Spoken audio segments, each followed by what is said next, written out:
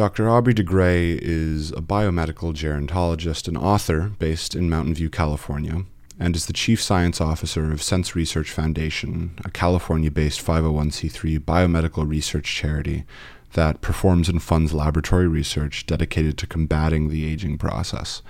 In addition, he's editor-in-chief of Rejuvenation Research, the world's highest impact peer-reviewed journal focused on intervention in aging. He received his BA in computer science and PhD in biology from the University of Cambridge. His research interests encompass the characterization of all the types of self-inflicted cellular and molecular damage that constitute mammalian aging and the design of interventions to repair or obviate that damage. Dr. de Grey is a fellow of both the Gerontological Society of America and the American Aging Association, and sits on the editorial and scientific advisory boards of numerous journals and organizations.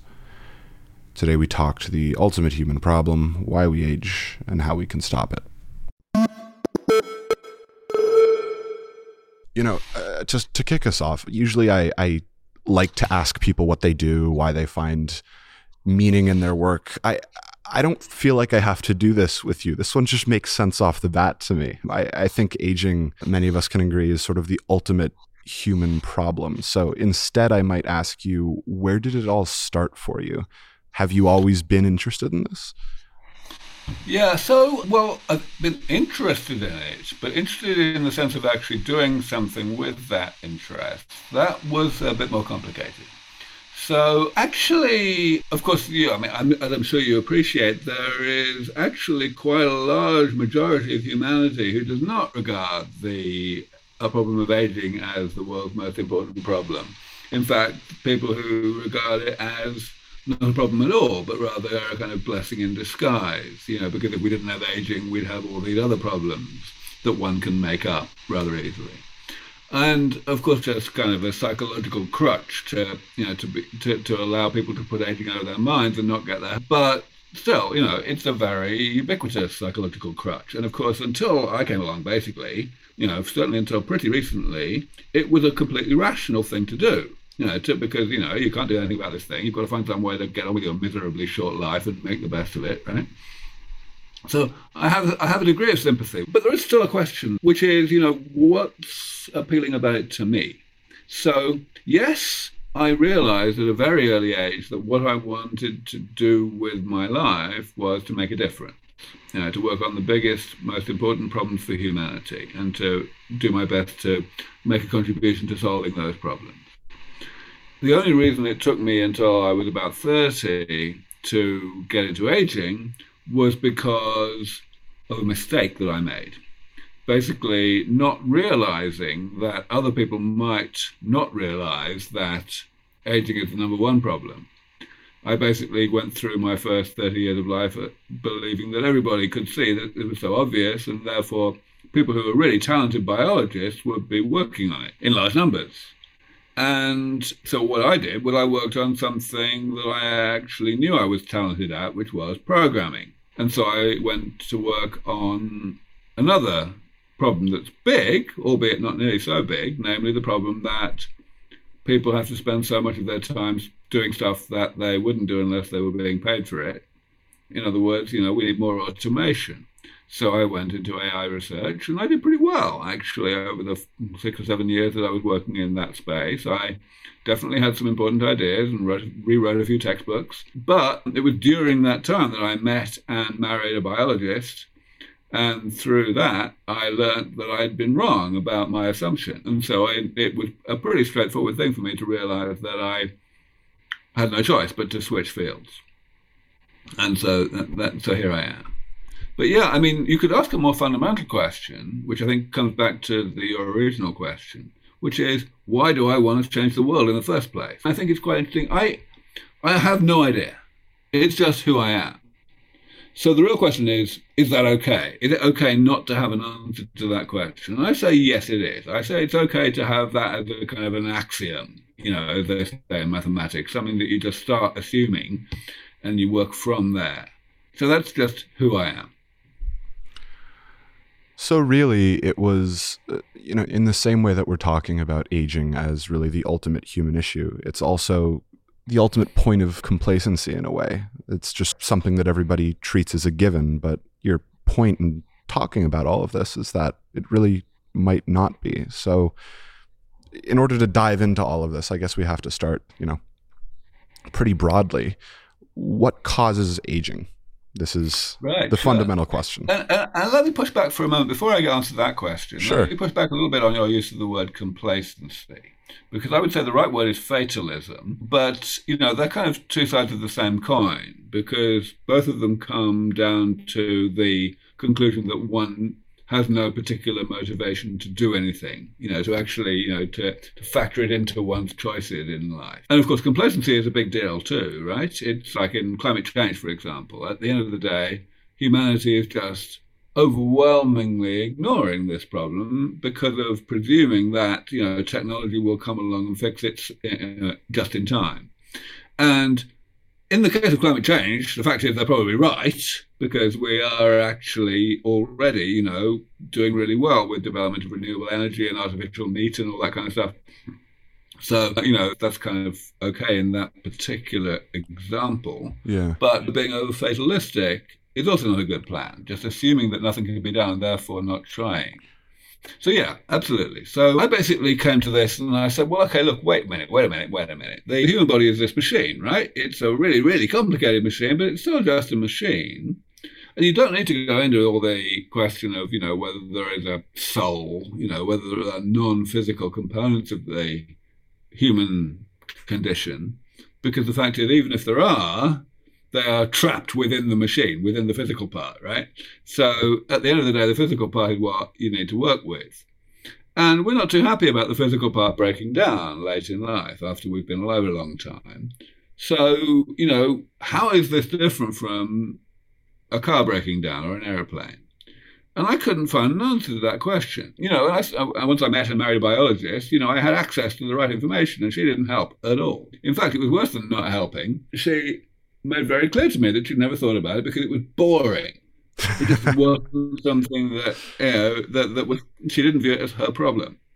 And I was horrified by this. Because, I come at the limitations of humanity as a technologist. One thing that I didn't understand at all, and I think most people don't understand, is that technologists have a completely different mindset from basic scientists.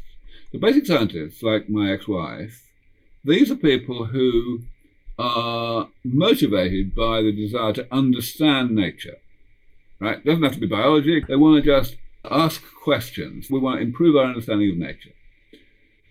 And they do appreciate that very occasionally there will be examples where the understanding has humanitarian value. It can be exploited.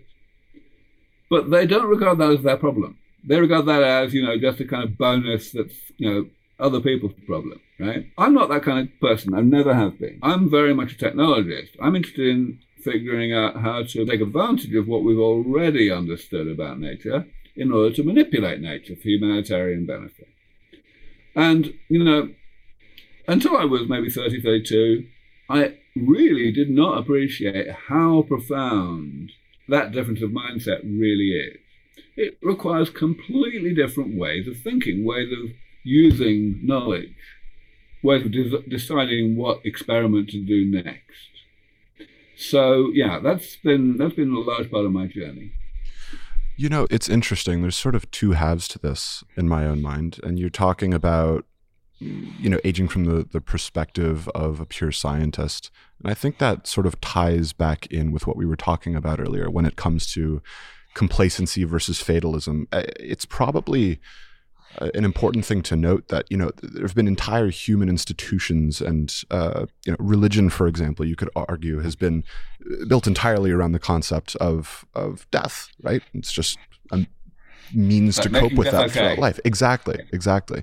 So in many ways, it's probably not so surprising that it's a given for most people. I was talking with an oncologist, like a father of a friend, I think a couple years ago, and the way he sort of put aging and death to me was that, fundamentally evolution prioritizes reproduction, and after that point, it stops really caring. Is that why we age? Is that sort of the main reason? Yes, it is. Okay, so how would you break that down? Well, okay, so the first thing I want to make sure you understand about that is that it means we do not have any reason to suppose that evolution has deliberately designed us to age. Okay? Aging is, one of my colleagues, Len Hayflick, put it many years ago in a great way. He said, aging is a consequence of evolutionary neglect, not evolutionary intent. Now, this is actually something that it took a long time for biologists to realize. Very shortly after Darwin, people started to think about, okay, why does aging exist? Given we've got evolution is why we are what we are. Why did evolution give us aging? And they came up with reasons that actually are wrong, that don't make sense if you look at them closely. But it took until the 1950s for anyone to actually realize that. Actually, it was a British biologist, an immunologist named Peter Medawar, who first really put forward very explicitly that, this couldn't possibly make sense. Actually, in the 1930s, another famous British biologist, J.B.S. Haldane, kind of laid the seeds of that. And then after that, it was quite quick. In 1957, the American evolutionary biologist George Williams had another very important idea that essentially said that late in life it's going to look like our biology is killing us on purpose, but that's because of essentially side effects of what is good for us early in life. So that all made total sense.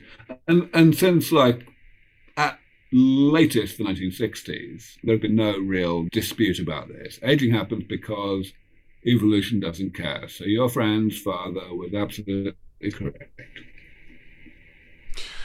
So how would you break that down for a regular person to understand? Like, what's actually going on in our bodies past the age of, 50 or so? Yeah, that's actually much easier than you might think to break down for a non-biologist. Because the fact is that it's really just a phenomenon of physics. It's not a phenomenon of biology at all. What's happening is that the body is a machine. It's a really, really, really, really, really complicated machine, but it's still a machine, and therefore it's got moving parts, and it does itself damage as a consequence of its normal operation. And just like a car, accumulates rust and contaminants in the oil and so on. It's exactly the same thing. The big difference between living organisms and cars in this regard is that living organisms need to live a reasonably long time in order to reproduce and pass on their genetic information. And in order to do that, they need to, really the simplest way of putting it is they need to export their entropy. They need to maintain their composition and structure in a reasonably healthy manner that works for long enough to reproduce. Beyond that, they don't. That's what your friend's father was telling you, right? But before they reproduce, they absolutely need to do that. And that will not happen unless they have built-in automatic, if you like, damage repair machinery. Bodies have to be really sophisticated in minimizing the rate at which damage accumulates in the body. So that's what we suffer from in civilization and what other animals suffer from in captivity. In the wild, the reason why evolution has only done as much as it's done to minimize the rate of accumulation of damage is because of starvation and predation and hypothermia and all the things that don't have to do with how long ago you were born. So moving on to solutions and how you're sort of going about tackling this, again, just to describe what I understand, or as far as I understand it, it seems like solving aging is a bit like curing cancer, right? Like it's such a broad topic and such a broad category that you really need to take a divide and conquer approach. So you're right about aging, but wrong about cancer. So cancer is part of aging, that's for sure. Cancer arises from the accumulation of mutations which happen randomly because of damage, because of, whether it's free radicals attacking the DNA or whatever it might be. And in particular, you have the occasional, very, very, very occasional cell that suffers a particularly, problematic constellation of different types of DNA damage that kind of disables all of the anti-cancer defenses, so the thing becomes a cancer. But actually, in the case of cancer, it's not completely crazy to imagine treated as one thing, not a divide and conquer approach, but actually to attack it in a universal way. I've been interested in this for at least 20 years. I've been looking at ways to do this. And essentially, the ways that I've been focusing on revolve around the ends of the chromosomes, these things called the telomeres, which in normal cells will get shorter every time the cell divides. And eventually, when they get short enough, the cell can't divide and it can't even survive. It kills itself. This definitely is, something that cancers need to sidestep in order to be, big enough to kill you. And we understand pretty well how they sidestep it. For 90% of our cancers, we understand extremely well there's a particular enzyme that they activate. And so, there are ways to inactivate that enzyme. In fact, right now, there is something even better than that. A group in Texas that we work closely with developed a few years ago that will actually kill cells that are maintaining their chromosomes in this normal way, using this enzyme telomerase.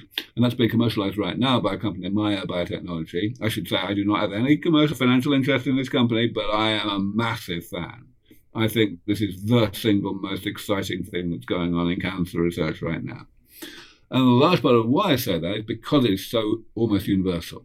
It really is a way of essentially, grinding up pretty much all cancers with one type of treatment. That's incredible. But going back to your comparison of aging with cancer, sure. Aging is a divide and conquer problem because aging consists of the accumulation of a lot of different types of damage. And the only reason why the approach that I've been pursuing and promoting for the past 20-odd years makes sense is because those many, many, many types of damage, hundreds of types of damage, can be classified into a relatively manageable number of categories. I usually talk about just 7 categories. What this classification is all about is the therapies. In other words, within each category, there may be many, many types of damage, but all of them are amenable to essentially the same kind of damage repair. So, for example, cell loss. Cells die, they're not automatically replaced by division of other cells. In most tissues, of course, they are replaced by the division of other cells, but in some tissues they're not. And in each of those tissues, we need to replace those cells in order to maintain the cell number so that the tissue can do its job. Now, of course, that's a bit different for each tissue because each tissue is made of different types of cell. But it's only a bit different. All stem cell therapies have a lot in common, and they only differ in their details. So that's why the whole thing is practical. We can once you've got a couple of stem cell therapies working for a couple of different tissues, getting the next one working is a hell of a lot easier and quicker simply because you can leverage the knowledge that you acquired in developing the first one or two. Got it. So, all in all, it sounds like there's quite a bit of incredible progress going on. What ensures that this continues? Is it a funding problem? Is it an awareness problem? What's the main driver here? So it's definitely going to happen. There's no question about that. But of course, what I'm all about is making it happen as soon as possible. The thing that gets me up every morning is the fact that every single day I bring forward the defeat of aging by my work is literally the saving of 110,000 lives. That's the number of people that die of age-related causes every day. So, that's a very big deal. It's easy to get out of bed for that. And, so what are the barriers? Well, of course, it's a really complicated process going from a concept to the clinic, right? There's lots of bits to it. And I'm out there, because I've been around a long time and I have a bit of influence here and there, I'm able to, think about this all the time and prioritize the areas which seem to be the current bottlenecks. But what are the current current bottlenecks changes from year to year. And it's changing fast right now. So at the moment, the really early stage stuff, the stuff that Sense Research Foundation, my organization, works on, is still a bit of a bottleneck. We don't have enough money, but we've got more than we used to, so that's good. And still, money is the rate limiter. We could be going faster just with more personnel and more machinery. Later stages, really important. Now that we've got an industry, now that for the past 5 or so years, there's been this private sector involvement with investors coming in at an exponentially increasing rate. That's fantastic, but it's not the whole solution, because inevitably investors will focus on the lowest hanging fruit. And the fact that this is a divide and conquer problem is a bit of an oversimplification, because investors can make money without solving aging. They can identify a rare disease, or perhaps not so rare, but anyway, a disease that's relatively early onset in terms of the age at which people suffer from it, but which results from the person somehow, for whatever reason, accumulating one type of damage just really fast, really, really fast.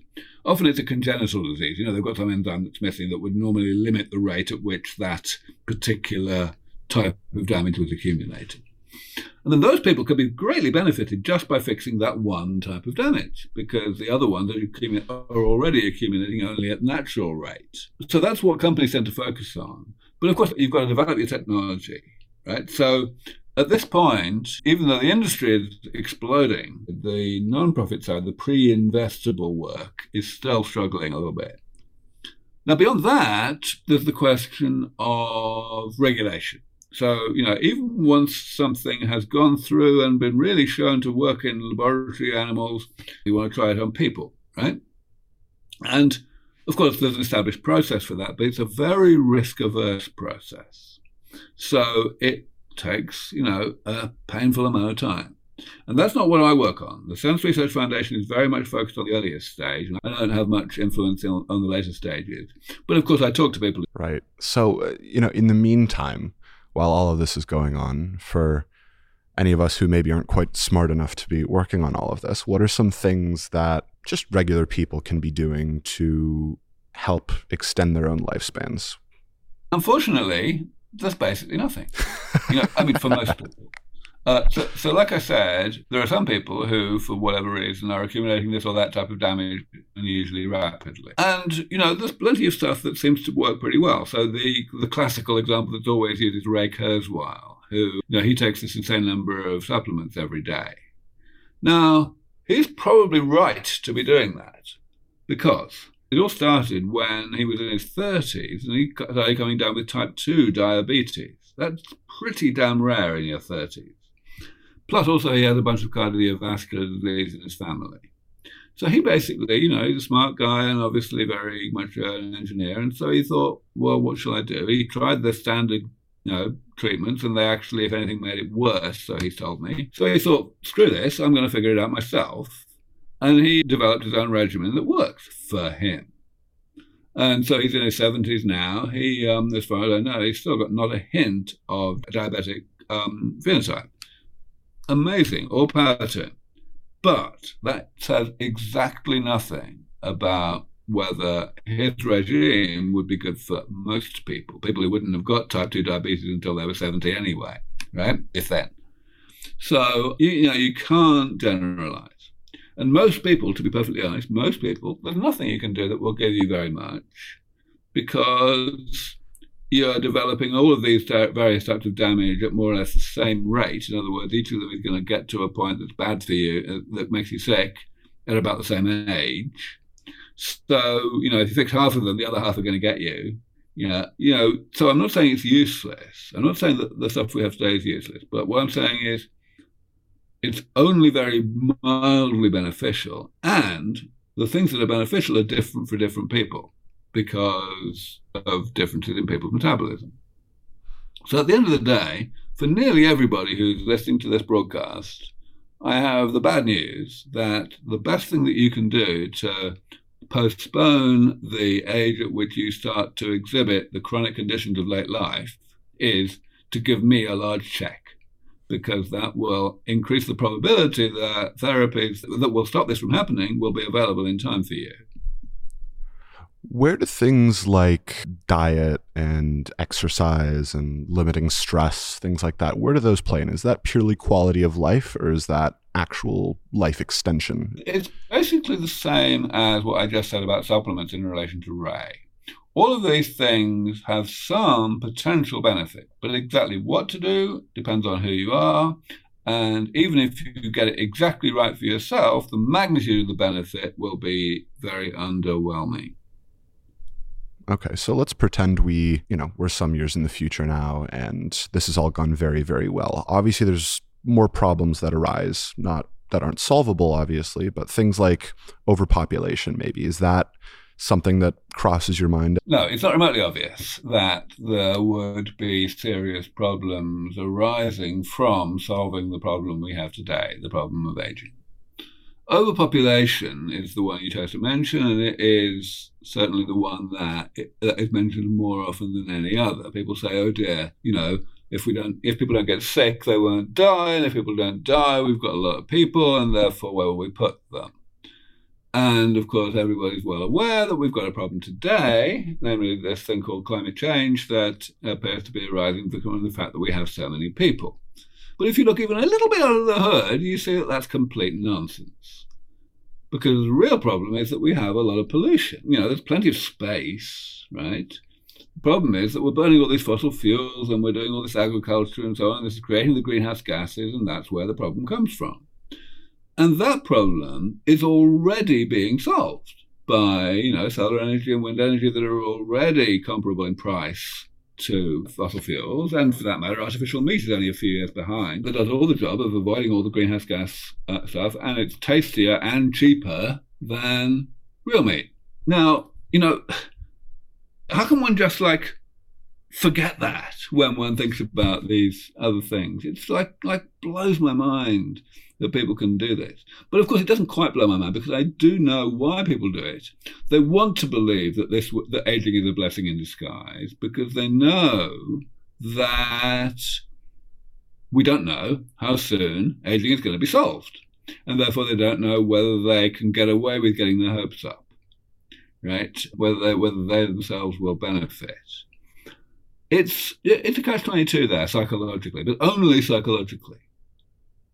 Definitely. And, I guess we don't have the time to delve into all of these topics that solving aging might affect. Just don't bother, because, it's not a matter of having the time. Yeah. The fact is, there is nothing wrong with solving aging any more than there's anything wrong with solving Alzheimer's disease. Find me somebody who thinks that Alzheimer's disease is a blessing in disguise, and we can have a debate. But I have a feeling you won't find such a person. And it ties again to what we were talking about at the beginning with, social institutions sort of being built around this idea that it's inevitable, right? So you can't put it past people, I guess, most of the time. Let me actually say one more thing about this. So people often ask me, eventually you'll get to the question, okay, how soon is this going to happen? But the point is, my answer is going to be maybe 15 years from now. And that's a maybe. I think that we have about a 50% chance of getting to what I've called longevity escape velocity, where we have an essentially decisive level of comprehensiveness of our rejuvenation therapy within about 15 years. But I equally know that it could be at least 100 years if we're unlucky. There's at least a 10% chance of that. I'm fine with that. 50% chance is perfectly well worth fighting for. But it's definitely not going to happen in 5 years. Definitely not. So most people will say, okay, I'll worry about it when it happens, right? Or I won't think about it yet. I'll just let Aubrey get on with it, right? That would be a very unwise thing to do, and here's why. What is going to happen as we incrementally improve, make our way towards the development of these therapies? And when I say we, I don't just mean Central Research Foundation, obviously. I mean the entire research community in this space. What's going to happen is that incrementally, the thought leaders in this field are going to be saying more optimistic things to people like you, people with microphones and cameras, right? That's very, very important. People don't realize this, but for the past 15 years or so, I've been out there on the at the battlements, telling people what's going to happen. And I've been the only thought leader doing that.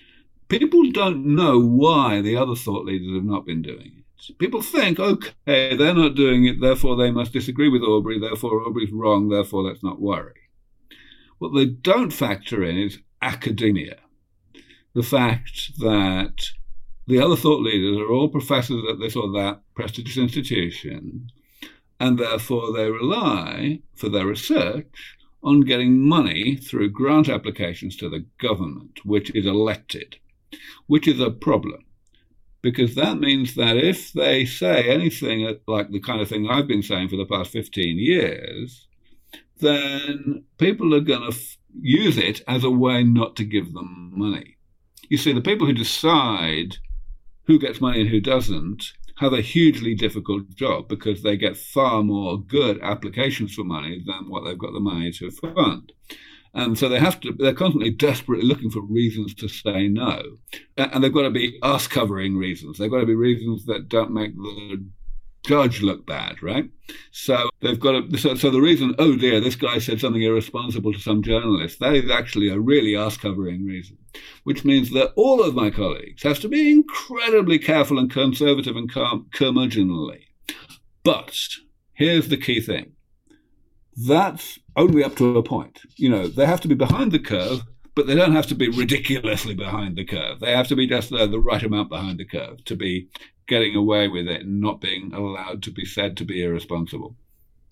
And therefore the curve changes, right? As progress gets made, people like that can say more optimistic things. And that is now happening. So for the past 18 months or so, I've been really highlighting something that David Sinclair did. So he's very much another thought leader in this field, right?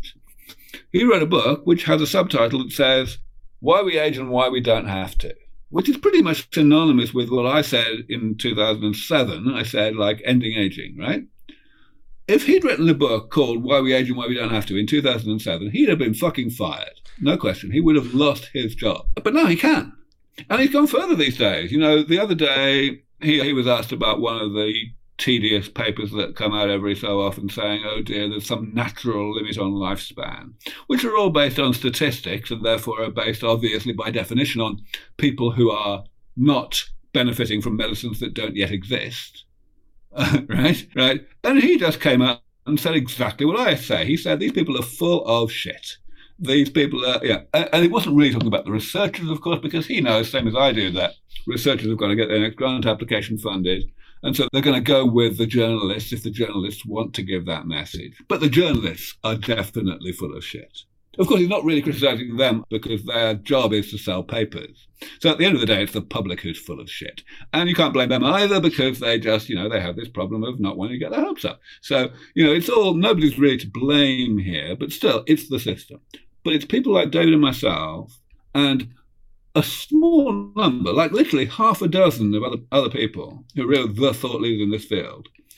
Once we are telling the same story, game over. Oprah Winfrey is going to be saying it. And, the following day, most of the world is going to switch from an expectation that they will live, only a few years longer than their parents did, into an expectation that they're going to live vastly longer, and healthily, of course, right?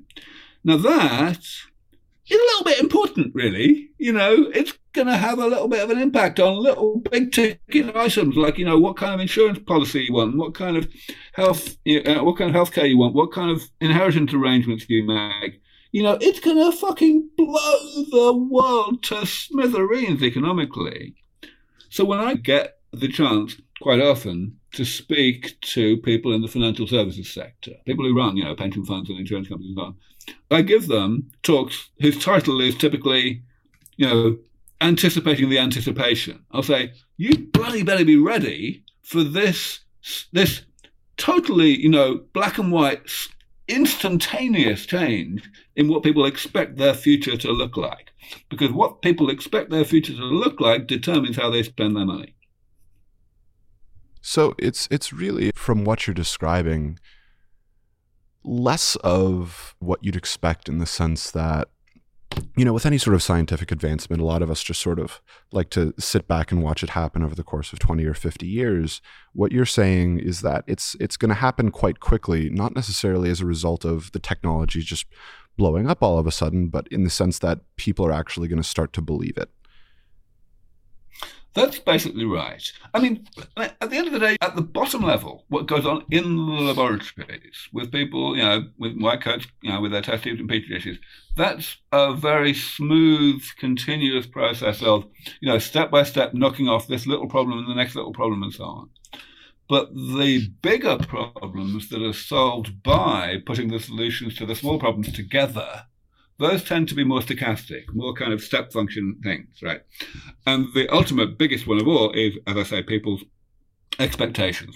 It's going to be, black and white. It's going to be just insane. And it's going to happen. I think it's got at least a 50% chance of happening in the next 3 or 4 years. That's how fast things are moving right now. Wow. Putting a personal perspective on this for a moment. Sure. It almost makes me believe that I'm beginning to reach that point where I can retreat into glorious obscurity and just spend the rest of my life in my hot tub. I am, I've worked very hard over the past 20 years, and in a sense, I believe I deserve a little bit of a holiday. But I'm not stopping yet. I'm not counting my chickens, as they say. Beautiful, Aubrey. I know I've kept you longer than I even said I would. I really appreciate the time. This has been wonderful. Well, you're most welcome. Thank you for asking me along. Lovely. Thank you so much for the time. Great speaking. Okay. Bye. Bye.